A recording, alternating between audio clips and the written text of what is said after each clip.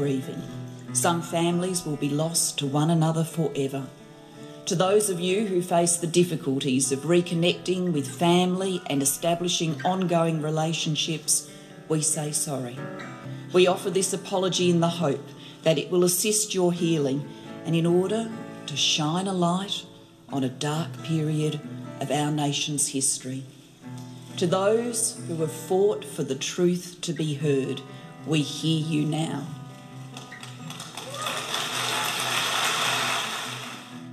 You're listening to Adopt Perspective, a podcast for anyone affected by adoption. I'm one of your hosts, Jo Sparrow. This podcast is a production of Jigsaw Queensland Post-Adoption Support Service. However, the views expressed are those of the people participating, not necessarily Jigsaw Queensland. The podcast discusses adult themes and listener discretion is advised. Benjamin Franklin once famously said that nothing is certain except death and taxes. And yet, when it comes to procrastination, we often find that wills are at the top of the list of things that we put off until later. The problem, of course, is that death can be unexpected, and it is the living who are left to cope with the consequences of the decisions made or left until too late. And adoption, as it does in most areas of life and relationships, adds an extra layer of complexity about these decisions. In the summer of 2019, we published an article by Jigsaw Western Australia counsellor Isabel Andrews about this subject, and it has inspired today's episode. We often say at Jigsaw that people affected by adoption are undertaking two separate journeys, an outer and an inner journey. The outer journey is the mechanics of the situation we find ourselves in when we apply for information, compile paperwork and search. This external part of our experience can be very distracting from what is arguably the more important work of the inner journey, what we do while we wait. Building support networks with qualified professionals and supportive friends and family, reading about the situation we're in, talking about our feelings, moderating expectations, and considering others' perspectives. The inner and outer journeys can be applied also when it comes to death and wills. And today we're going to be examining both sides. In the first part of today's episode, we'll be speaking to an accredited specialist in succession law. And in the second part, I'll be discussing the emotional side of adoption and wills with Jigsaw Western Australia's Isabel Andrews. First up, I'm talking to Angela Cornford-Scott, the founding director of Cornford-Scott Lawyers in Queensland. Angela has more than 25 years of experience in wills and estate matters and is recognised as one of Queensland's preeminent lawyers in these matters. She is an accredited specialist in succession law and specialises and practices exclusively in the area of succession law. Thank you for joining us, Angela. I really appreciate you taking the time to share your expertise. You're welcome. Could I start by asking you if succession law is legislated by the states or federally? It's actually state-based legislation, so unfortunately it does differ throughout each jurisdiction of Australia. Yeah, it just makes it that little bit more confusing for people. It certainly does, and it's hard if you live on the border. It would be, yes. Could I start, what can you tell us about an adopted person's legal rights when it comes to inheritance from their adoptive family and their biological family and how that differs? So as you know, when a person is adopted, it effectively changes their parentage and their lineage, in fact. So they then become a lineal descendant and are considered a natural child of the adoptive parents. So that is now their new family, and their rights are associated with that new family. Their relationship with their biological family is effectively severed by that adoption. So the rights in relation to the biological family are affected by that legal adoption. Yeah. Losing a parent at any age can be stressful and painful, but when you're a child who hasn't been provided for in a will, it's even more difficult. Can you tell us about what rights an adopted child has to contest an adoptive parent's will? Well, it is very stressful if you've been left out of a will, I agree. But if you're looking at the adoptive parents' wills, the child has a legal relationship with them. So they are considered for all purposes legally as a child of those parents. So if they have been left out of their will, they have the rights as a child to bring a claim seeking further provision from the estate of those adoptive parents, the same as a naturally born child would of those parents. Okay. So what about a biological parent's will if you haven't been left anything in a biological parent's will? Well, that's very different because unfortunately that relationship has been severed. So the child is no longer considered legally a child of those parents. So they have no rights as a child as such. In fact, they're not a child of those parents any longer. So they have no rights as such as a child to bring an application or the rights that would otherwise pass to children of a normal parent. So what happens if a biological parent hasn't, did I just ask that? No. I'm getting all confused. No, sorry. I'll start again. What happens if a biological parent hasn't left a will? Can an adopted person contest that will? They can't on the basis that they're a child because they're not a child of that biological parent. Mm-hmm. If you die without a will, you're considered to die intestate, and there is state legislation that basically governs how your assets will be distributed. And that legislation is based on the foundation of who are the legally recognised children. So as a biological parent, the adopted child is no longer a legally recognised child. So they have no rights under the intestacy laws, as we call them, but they also have no rights as a child to seek to bring a claim against the estate because they are not legally considered to be a child of that biological parent. Mm-hmm. What if the adopted person has formed a dependent relationship with the biological parent? Is it possible then to contest the will? So that does change things. Now, the laws around Australia are all different in relation to this. So I'm going to tell you what happens in Queensland. But if you're a child who is under the age of 18 years and you become what's called wholly or substantially maintained or supported by that biological parent, you do have the rights to bring a claim against the estate. Unfortunately, if you're over 18 in Queensland, you will not have those same rights. As I said, there's different laws in New South Wales, Victoria in particular, where if you were part of the household at some point in time, you may be able to bring a claim against the estate. So it's very important to understand what the laws might be in each jurisdiction if you're in that situation. Yeah. And could I just ask, what does dependent mean in these circumstances? What would class as dependent? So dependent means it means more than getting gifts or ad hoc financial support. It means that you are completely relying on someone to be able to, pay the rent, or they're providing a house for you to live in at a reduced cost, or indeed you're living with them. They're providing care for you. So it needs to be,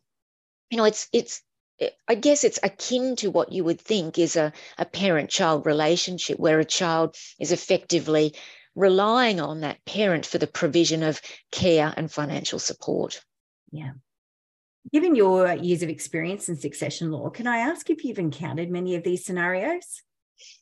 I haven't actually encountered a lot because the law is fairly clear about once there's an adoption, in what family do you have those legal relationships? So it's not contested a lot. And I've never seen a situation where the adopted child has become a dependent of the biological parents. I've been involved in many situations where that relationship has formed, and the adopted child has formed a relationship with a biological parent, and then they have left a gift under their will to that child. But so long as they leave a gift under the will, that's quite proper and it's quite legally effective. Yeah. Which brings me to my next question, which is, what would your advice be to a biological parent who wants to include the child they lost to adoption in their will? So they do need to make sure they've got a valid will in place, and that will makes that specific provision. So you have to be careful about the language that's used in a will. So you can't just say, I leave everything to my children and think that will include that adopted child, because it will not. So you need to be specific and say, I leave and you name the child and the gifts that you intend to leave to them. So it's very important that it's that specific. Yeah. Given the strong emotions that can come up after a death when these wills are read, would you recommend that the biological parents speak to their family before they pass, so that they can let them know what's in the will? Yes, I strongly recommend that.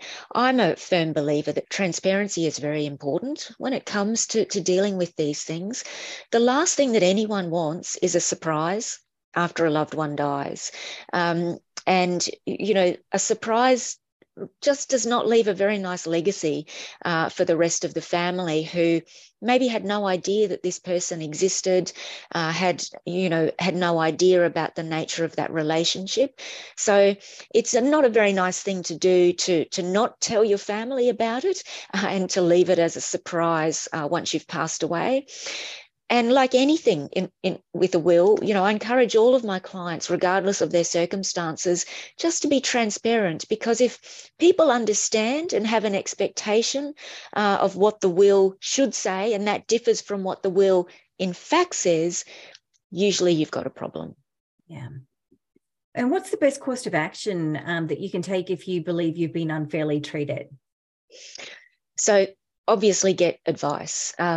Your rights might differ depending upon which jurisdiction that you live in, which state of Australia. So as silly as that is, that's the way our legislation works. So get advice, but also get advice reasonably quickly, because there are time limits that apply when people want to bring a claim against an estate. So go and see a lawyer. If you can't afford a lawyer, go to a community legal service and find out what those rights might be. Sure. And do you have any words of wisdom that you could leave for our listeners as we sign off? Well, I think, it's very important to get advice in relation to your will generally, because the law around this it's not simple. There's complexity, as I've mentioned numerous times. It differs depending what state you live in. And when you make a will, if it doesn't actually give effect to what your intentions are, the flow-on effect is enormous, because once a person dies, we actually can't fix it. That is the document that we are stuck with. So it's different than, when you sign a contract and you make an error and we can just tidy it up. You don't have that opportunity with the will, and the consequences can be dire. But they can also break families apart, and they can cost a lot of money in the process. So ideally, get advice, make sure that the will actually achieves what you think it achieves, and that it's effective to put those wishes into effect. That's the best thing you can do for your family and the people who you do want to provide for. Wise words, Angela. Thank you so much for your time today. I really appreciate you sharing your expertise with everyone. Yeah, you're very welcome, Jo. Thank you for inviting me.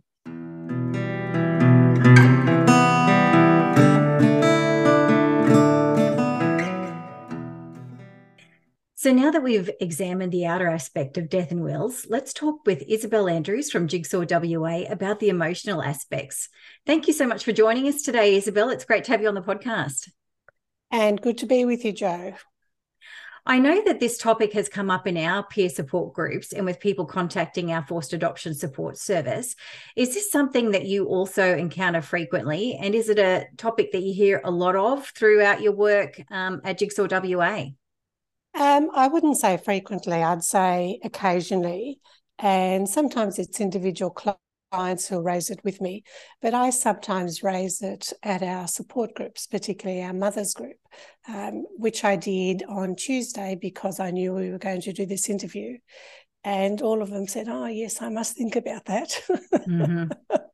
Yeah. So it's that sort of just not wanting to think too deeply about those issues. Yeah, it's not a pleasant thing to think about. And, my mother-in-law has like a blended family, and even just for her and her husband thinking about those things, they put it off for years just because of the issues that come up with what if one goes first, what happens, so it's something they just put off for a long time. Exactly. Yeah. Yeah. We heard earlier in the podcast from Angela Cornford Scott about the legal aspects of when biological parents consider preparing their wills. What can you tell us about the emotional issues that are raised by mothers and or fathers, if you've heard any? That's interesting, because when I think about it, I haven't heard any from fathers. We have far fewer of them as clients. Yeah. The emotional issues, as you know, can be incredibly complicated. And certainly I want to say at the outset that there's no right or wrong decisions. And really, a lot of it is based on your views, on your broader beliefs around money and around family. And I know my experience, even just with friends, is that you tend to have sort of three types of thinking around it. I know friends who will divide everything equally. This is assuming that the bulk of the estate is going to go to the children. So that component of it. I can think of people where they will divide it evenly, regardless of everyone's personal circumstances and personal wealth. And they're very clear about the importance of fairness throughout. I have friends who it's according to circumstances. And so if you have a family that has a single parent as one of your children, and then you've got kids where they're married and both work, they might help the single parent a lot more and treat it differently. Obviously, if there's a child that's disabled or needs additional help, that's another factor that comes in. And then I guess for many people, there's a combination of those factors. You know, it's interesting that the program Insight on SBS, I think a couple of times, has done some show on inheritance. And it's extraordinary the variety of responses that people have. So that's obviously going to underpin how you deal with the adoption issues. And of course, they bring another layer of complexity. And that then depends on issues like how long the reunion has been going. There's obviously a lot of difference about how you may think of it. If you've been in contact with your child for 6 months, and if you've been in contact with them for 20 years, the type of relationship you have, and of course that's going to change over time. I think one of the things that brought this to my thinking is a client that we've got where in our support groups, she has a blended family. So she has a child that she had to adopt out. She has 2 kids that she raised, and she has 2 stepchildren. So a little bit like you're saying, the introduction to stepkids introduces another layer of complexities.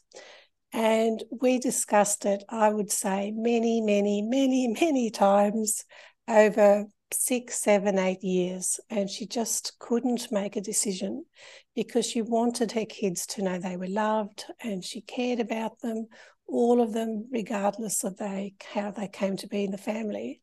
But she was also very conscious that the son that she adopted out comes from a reasonably wealthy adopted family and is an only child, and he'll inherit a great deal. The stepkids have inherited already from their biological parents, but the marriage with her was over, and so the kids she raised didn't inherit anything. And rather than upset anyone or, she just found it too difficult to make a decision for many years. And so we talked about the importance of that not making a decision is making a decision, and that will be really difficult. And in the end, she decided that she just has a really ordinary, modest estate. It's not as if there's a great deal of money at stake here. It's mostly her family home. So she decided that she would leave it to the kids, her biological kids that she raised, but she discussed it with the son she adopted out, and she discussed it with her stepkids, and she has left each of them a small amount of money, but more importantly, she's left them some jewellery and bits and pieces, and she's left them a letter. So even though she's spoken to them about it, she's also left them a letter so that if there's, 20 years between her writing the will and her passing away, that reinforces. And I think that's the most important thing, that it's talking about it with people while they're alive. And if you're unable to do that, to talk about it in leaving a letter for people. Is that your sort of experience as well, Jo? Yeah, I absolutely think so. I mean, we come from a background of where secrets aren't particularly good. And I think it's even more so when it comes to inheritance and the things that you're prepared for and understand, come a lot easier at that time. Yeah. And I'm just reflecting back on when I went to Sydney and I met with some relatives that I'd met through DNA. And they told me a lot about the family and showed me photos. And one of them actually gifted me with a whole pile of just little knickknacks and relics that had belonged to my grandparents and great grandparents. And they were such a bit, none of them are expensive, but they mean so much to me to have something of them and to know that somebody in the family has thought of me and that perhaps those relatives might have wanted me to have them. And it was very comforting to me. So I imagine it would be for anyone just being remembered in some way in that will. Yeah. Exactly. That sort of, I can think of a client who, when her birth mother passed away, and they had contact, and it was a warm relationship, but she absolutely didn't expect any money. But her mother left her a ring, which had been her mother's ring. So this was going down to the third generation, and her relinquished daughter was the first daughter to be born. So it's that sort of link of that continuity through the ages. And my client, Christy, was just thrilled. Like the ring itself wasn't worth a great deal. But what it said is she had been thought about, she was part of the family, she continued this lovely link of a family heirloom, not an expensive one, but a family heirloom being passed through the generations. And, that's something that many, many parents could do without it being a great financial burden on them. Whereas I think the opposite is when I see people where the parent has passed away and they're not part of anything. They're not part of the will, and that's okay. They haven't been left a letter. They haven't been left a token. Often they're not in the death notices. They may not have been part of the discussion or mentioned in the eulogy or doing anything. And so that's such a sad situation to have this sense of, like, it mirrors the position of many adopted people that you don't belong in the same way as other people. Yeah, that's it. And it triggers off those feelings of abandonment and rejection that adopted people, feel. And that can just sort of double down on those things. And we'll talk a little bit more later about funerals and services and that kind of things. But I was going to ask, some parents might ask, what is the right thing to do? How do you answer that? I think the right thing to do is to leave, whatever decision you make, the decision is yours to make, but leave information on how you've come to that decision.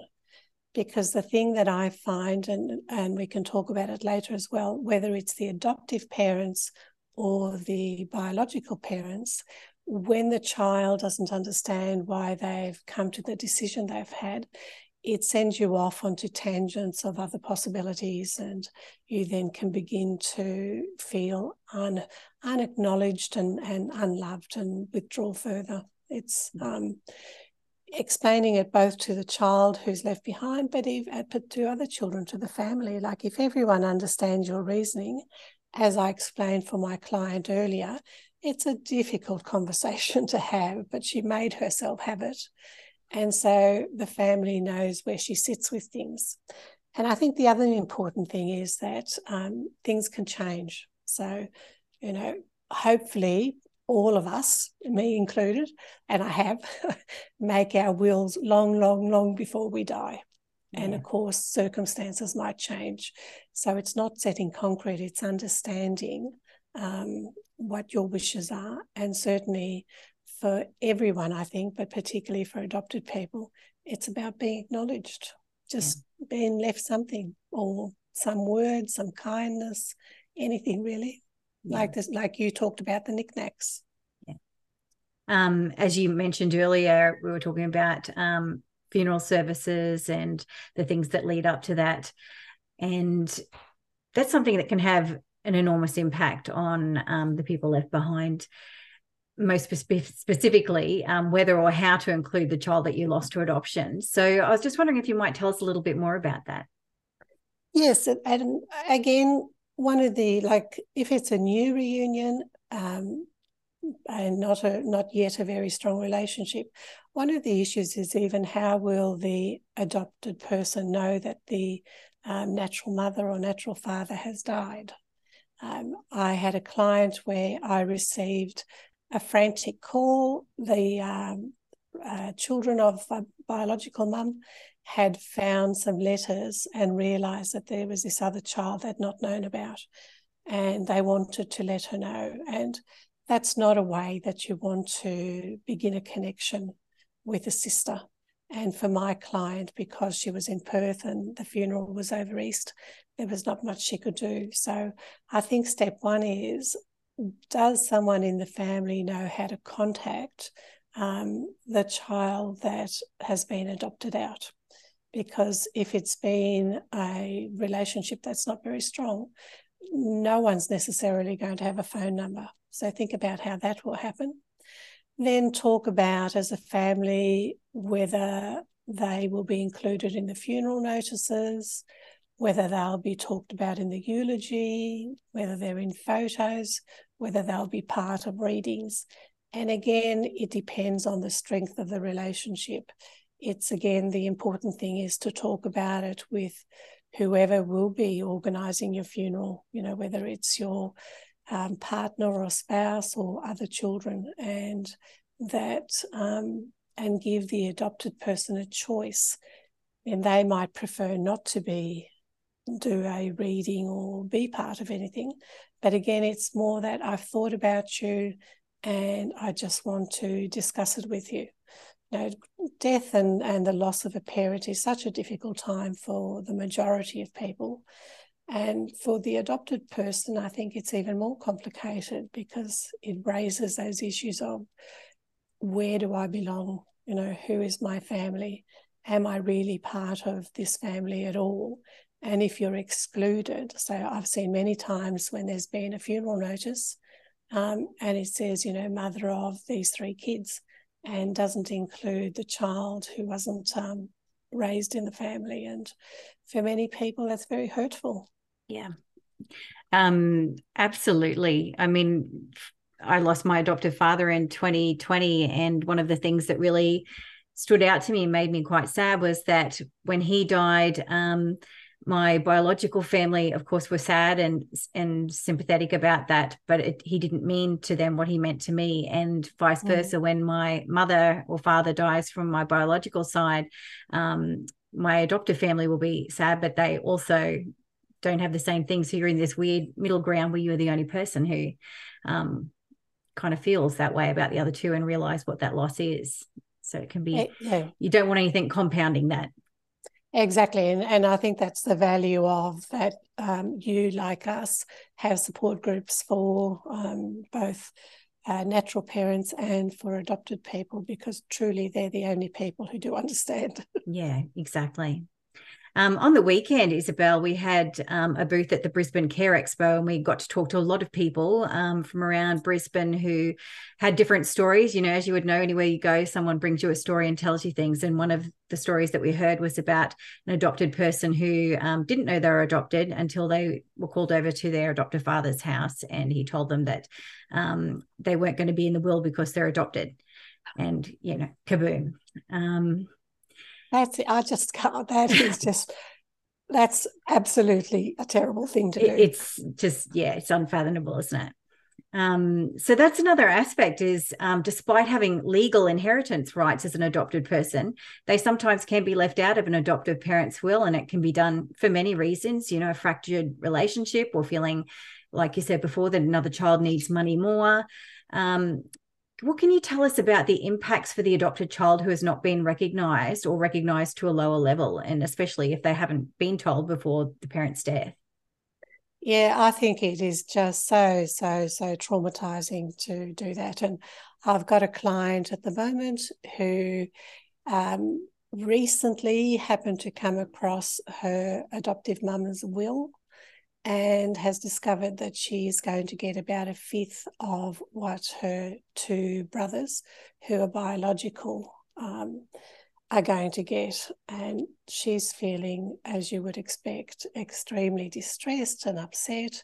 And it makes her question. She's always felt she's been treated differently. She's always felt different. And this is like a real objective evidence of it being different. Mm-hmm. And so you begin to question everything. Am I really loved at all? Why am I being treated so differently to my brothers? And clearly her mum hasn't told her about it, and this has only very recently happened. So it's just really difficult. I can think of another situation where the adoptive dad died, the mum had died earlier, and the estate basically went to the son. The family was an Italian one, and so my client, who was a woman, she didn't know, she was just really shocked. She had worked all her life as a young person, had a family, was married, had a good, comfortable life, and had really done all the things one would hope of a child. Her brother had done a bit of the drugs and the alcohol and unemployment and lived away from home. And she felt like her dad was rewarding him for making poor decisions and punishing her because she had made good decisions. And the sad thing is, she then questioned, did Dad really love me? Was it about love? Was it about the fact that he's Italian and that cultural issue of leaving things to the firstborn son? And because there had been no discussion, she was just confused, she was angry, she was hurt. And what do you do with those feelings when, yeah. And her brother didn't, like you would hope he would respond by saying, of course, that's not fair. But he didn't. He just was really thrilled to bits that he inherited a house. And so I think it's incredibly distressing and confusing when that happens. I just want to give you an example of when something went wrong as well. Because this was another case that really quite surprised me. I had a natural mum who was in hospital on her deathbed, so it was an unexpected illness, and she knew she was terminally ill, so she decided to write a will, and she wrote, I leave my estate to all my children. No. Now, she was in contact with the child that she hadn't raised, but it wasn't a strong relationship, but he was hoping that it would become better with time. And so the family told him about her death and he attended the funeral. And when it came to the will, he thought, well, Mum is trying to cement our relationship by making me an equal part of the inheritance. Now, as you know, legally, that isn't correct, that all her children are her legal children, not her biological children. And the family interpreted in a legal sense. And they did give him a token amount, but certainly not an equal share. And really, it ruined the relationship. No one knew what the mum had meant because she hadn't discussed it. And the word all is not one that legally it's interpreted in a legal sense, not in a biological sense. So if you're making a will, it's best to be really clear. Like, it's best to get legal advice as most people would recommend, and that you either name the children by name or you make it very clear who you mean. And I think that young man, it damaged him so much. I mean, he couldn't come to terms with it, and the relationship with his siblings became even more distant. So it's important to be clear. Yeah, definitely need to stipulate, don't you? And you can see why people kind of, go back and forth on these things, because adoption reunions, they aren't linear. Sometimes they're up and sometimes they're down and sometimes they're nowhere at all. And you can see why people might procrastinate over it, going, I don't know, because at the moment I'm not feeling a lot. And then, so yeah. And then next thing you know, it's too late. Yes, and none of us knows. No. we tend to assume it'll be when we're 80 something. Yeah. But we've got no control over that. So all of us Yeah. have to think about it and think carefully about, it's not just about the money, it's about the message that you're leaving as to whether someone is someone you think about in your life and want to let them know that they're acknowledged. I love that. Thank you so much. I mean, death is usually a time of great loss and sadness, but for those impacted by adoption, it can also be a time of great confusion. And I really appreciate your time in discussing this important issue with us and for bringing it to us in the first place with your amazing article, which we will put up on our podcast notes page, the link to that in our newsletter. But before we say goodbye, I just wanted to talk about some really sad news that we heard from you recently. Jigsaw Western Australia will be permanently closing their doors in mid-December this year when your current funding contract finishes. And I am just absolutely so sorry to hear this. Why have you made this difficult decision? It has been a difficult decision, and it's absolutely not to do with funding. The government's actually really disappointed because they now have to find other avenues to ensure that services in WA are still as extensive as they are now. It's really various things came to the fore at the same time. Our core work is search and intermediary work. We do provide, or I do provide, counselling, and we have a newsletter and support groups, but really it's research and intermediary work.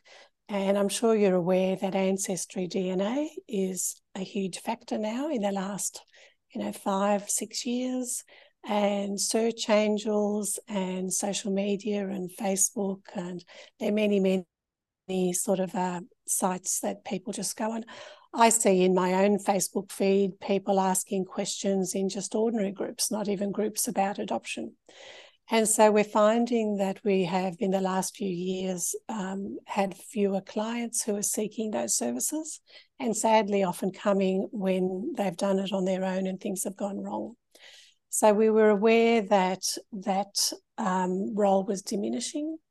So we took on the management of the donor conception register for donor conceived people at the request of the health department, and we thought, sadly, that's an area that's increasing while adoption fortunately has decreased substantially, and that would result, that would be able to combine the services.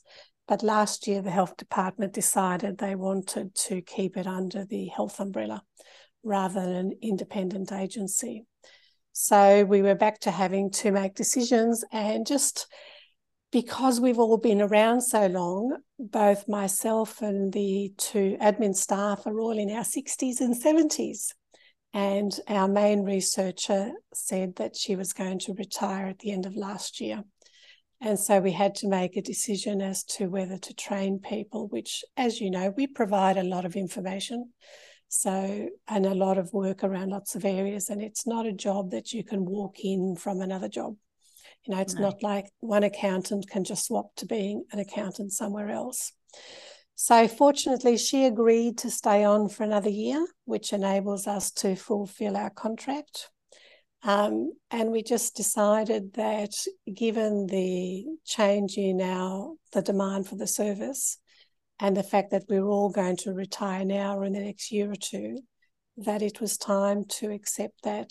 It's good news in that there are so few adoptions and that life has changed. But it has come as a shock to everyone so far. Yeah, absolutely. when I think of the enormous amount of knowledge and experience that you guys have that is going to be disappearing from our space, that is an enormous hole that you're going to leave behind. It's amazing because I've worked in post-adoption since 1985. And at Jigsaw for 22 years. And one of our researchers has been at Jigsaw for 27 years. Wow. So we've been extraordinarily consistent, and many people come back and say, you helped me find my mum 14 years ago. I'm now thinking of finding my dad, and a shock that we're still here and the same people are still here. Yeah, that's incredible. I wonder if you might share with us some of the highlights that you've experienced and some of the achievements that Jigsaw WA have made over the years. Yes, I think really the main achievement is that since 1978, and that's pre the legislation changing, so most of it has been much after that, we have done over 4,600 searches and reunions, intermediary work. Not everyone went on to meet, but the search and the work has been done. And in a state the size of WA, that's just such a huge number. Yeah. But there's been lots of things like, for example, we had our 40th anniversary and at a theatre and invited many people. And as well as the normal speeches one would have, we did playback theatre, which was a really interesting thing for lots of people to see. Some of the mums have written a book called Moments of Memory, and if anyone would like a copy, because we need to finish all those copies, if you go on our website, you can contact us and we'll send you a copy for free. It's Mums. What is your website? Sorry? What is your website, just so they can go on? www.jigsaw.org.au. Wonderful, thank you. Yeah, carry on. And if you just put Jigsaw Perth, it'll come up. Okay. I've done quite a few mothers' retreats, and I have one more in October, which is a great opportunity for women to spend time together. Not necessarily like the earlier ones focused on adoption issues more. To an extent, they're just a way to spend time together, knowing that other people understand you. Many years ago, I did a piece of research that I contacted Nancy Verrier, the famous author of Primal Wound, and I initiated her coming to Australia, and we did a series of workshops around Australia, which I remember hearing about that. Yep. Yep, she was excellent. I organised for you, Jo, to come to WA. You did. To do a workshop for adoptees, which was also excellent. And recently, I organised to subsidise adopted people who wanted to attend a Wim Hof retreat that was held in Perth, which is really extraordinary cold water therapy and breathing. And the young woman who was running it happens to be an inter-country adoptee who lives in the UK. So she was just excellent, and it was another type of, like, there is talking therapy, but she also talked about what helped her to come to a space of healing. So there's just lots and lots and lots of things. Like the good thing for me is that I will retire and that I leave feeling very happy with my career. There's a lot of people who don't like going to work. I have never suffered from Mondayitis. I've always enjoyed my work, and I'm really lucky that we have such great staff, a board, some of whom have been on the board for 16 years. Wow. So I think we're actually just all worn out. I mean, that is a real thing. I mean, this is particularly for people who are affected that would be on your board. It can be overwhelming sometimes. I think this year for me has been a very overwhelming year in the adoption space, and I've had to take like particular care of myself because it infiltrates so much of your life when you're working in that environment. So 16 years is really amazing and a great commitment on their behalf. Yeah, no, we've been very lucky, and you're right that it's there are great highs, but there are also lots of distress and great lows, and it takes your toll on everyone. And I think it's just, the government funding person I spoke to was totally unfamiliar with an agency choosing to close down. Yes, usually they have to, isn't it? Yeah, like saying, I've never come across this before. Which is nice that you've been able to make that decision and not have it forced upon you. It's been something you've really been able to think about carefully. Yeah. It has, and I guess it's a bit sad in terms of the timing, because we have got an inquiry that's happening at the moment. And I know from the experience in Victoria that there's likely to be an increase, like there is a little increase now, but there's likely to be further increase in demand for service when that all goes through. But that's a couple of years away still. Mm-hmm. And that also gives the government time to prepare for when that happens. And we've given them lots and lots of notice to prepare for how to replace us. So yes, as I said in my newsletter, it's the end of an era. Yeah, it sure is. And you're the only last remaining Jigsaw. I know. What's going on? It's only been Queensland and us that has survived since the 70s. And people may not realise we all kind of started at the same place, but we're all incorporated in a separate organisations that have sprung up. Yeah. Yeah, and we're the only two states that transitioned to hiring, like it was a self-help group for everywhere. And we're the only two states that transitioned to a professional model and being able to obtain funding. Yeah. So it's a good ending for us, and you carry the baton forward. I hope we do you proud, Isabel. I mean, Jigsaw WA has played such a crucial role in supporting and advocating for people affected by adoption. And we here at Jigsaw Queensland have enjoyed a great collaborative relationship with you. And I know that you're going to be sorely missed in our community. And I also wanted to just recognise your personal contribution, having worked for Jigsaw WA. Did you say it was 22 years? Yes. Yeah. You've been a light and support for so many people, and I know that they will be joining me in wishing you and your amazing team a relaxing and well-deserved retirement. And to your management committee and volunteers over the years, a massive thank you for your contribution also. Thank you, Jo. I feel exactly the same. So good to talk to you. It's been great to talk to you, and thank you to our listeners for joining us. I'll pop a link to Isabel's original article up on our episode notes page, and remember that you can go and grab that book from their website directly. They've got a few that they can give away. And if you have a story that you'd like to share with us and you'd like to be interviewed for the podcast, jump onto the main podcast page of the Jigsaw Queensland website and complete the prospective guest form that you'll find there. And just note that Adopt Perspective can be and is listened to by people all over the world. Bye for now. Thanks for listening to the Adopt Perspective podcast.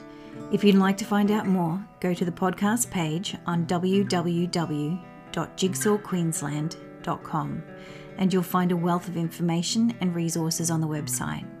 If you reside in Queensland, you can reach Jigsaw Queensland's Forced Adoption Support Service on toll-free 1800 210313, or you can call Jigsaw on 07 33 58 6666.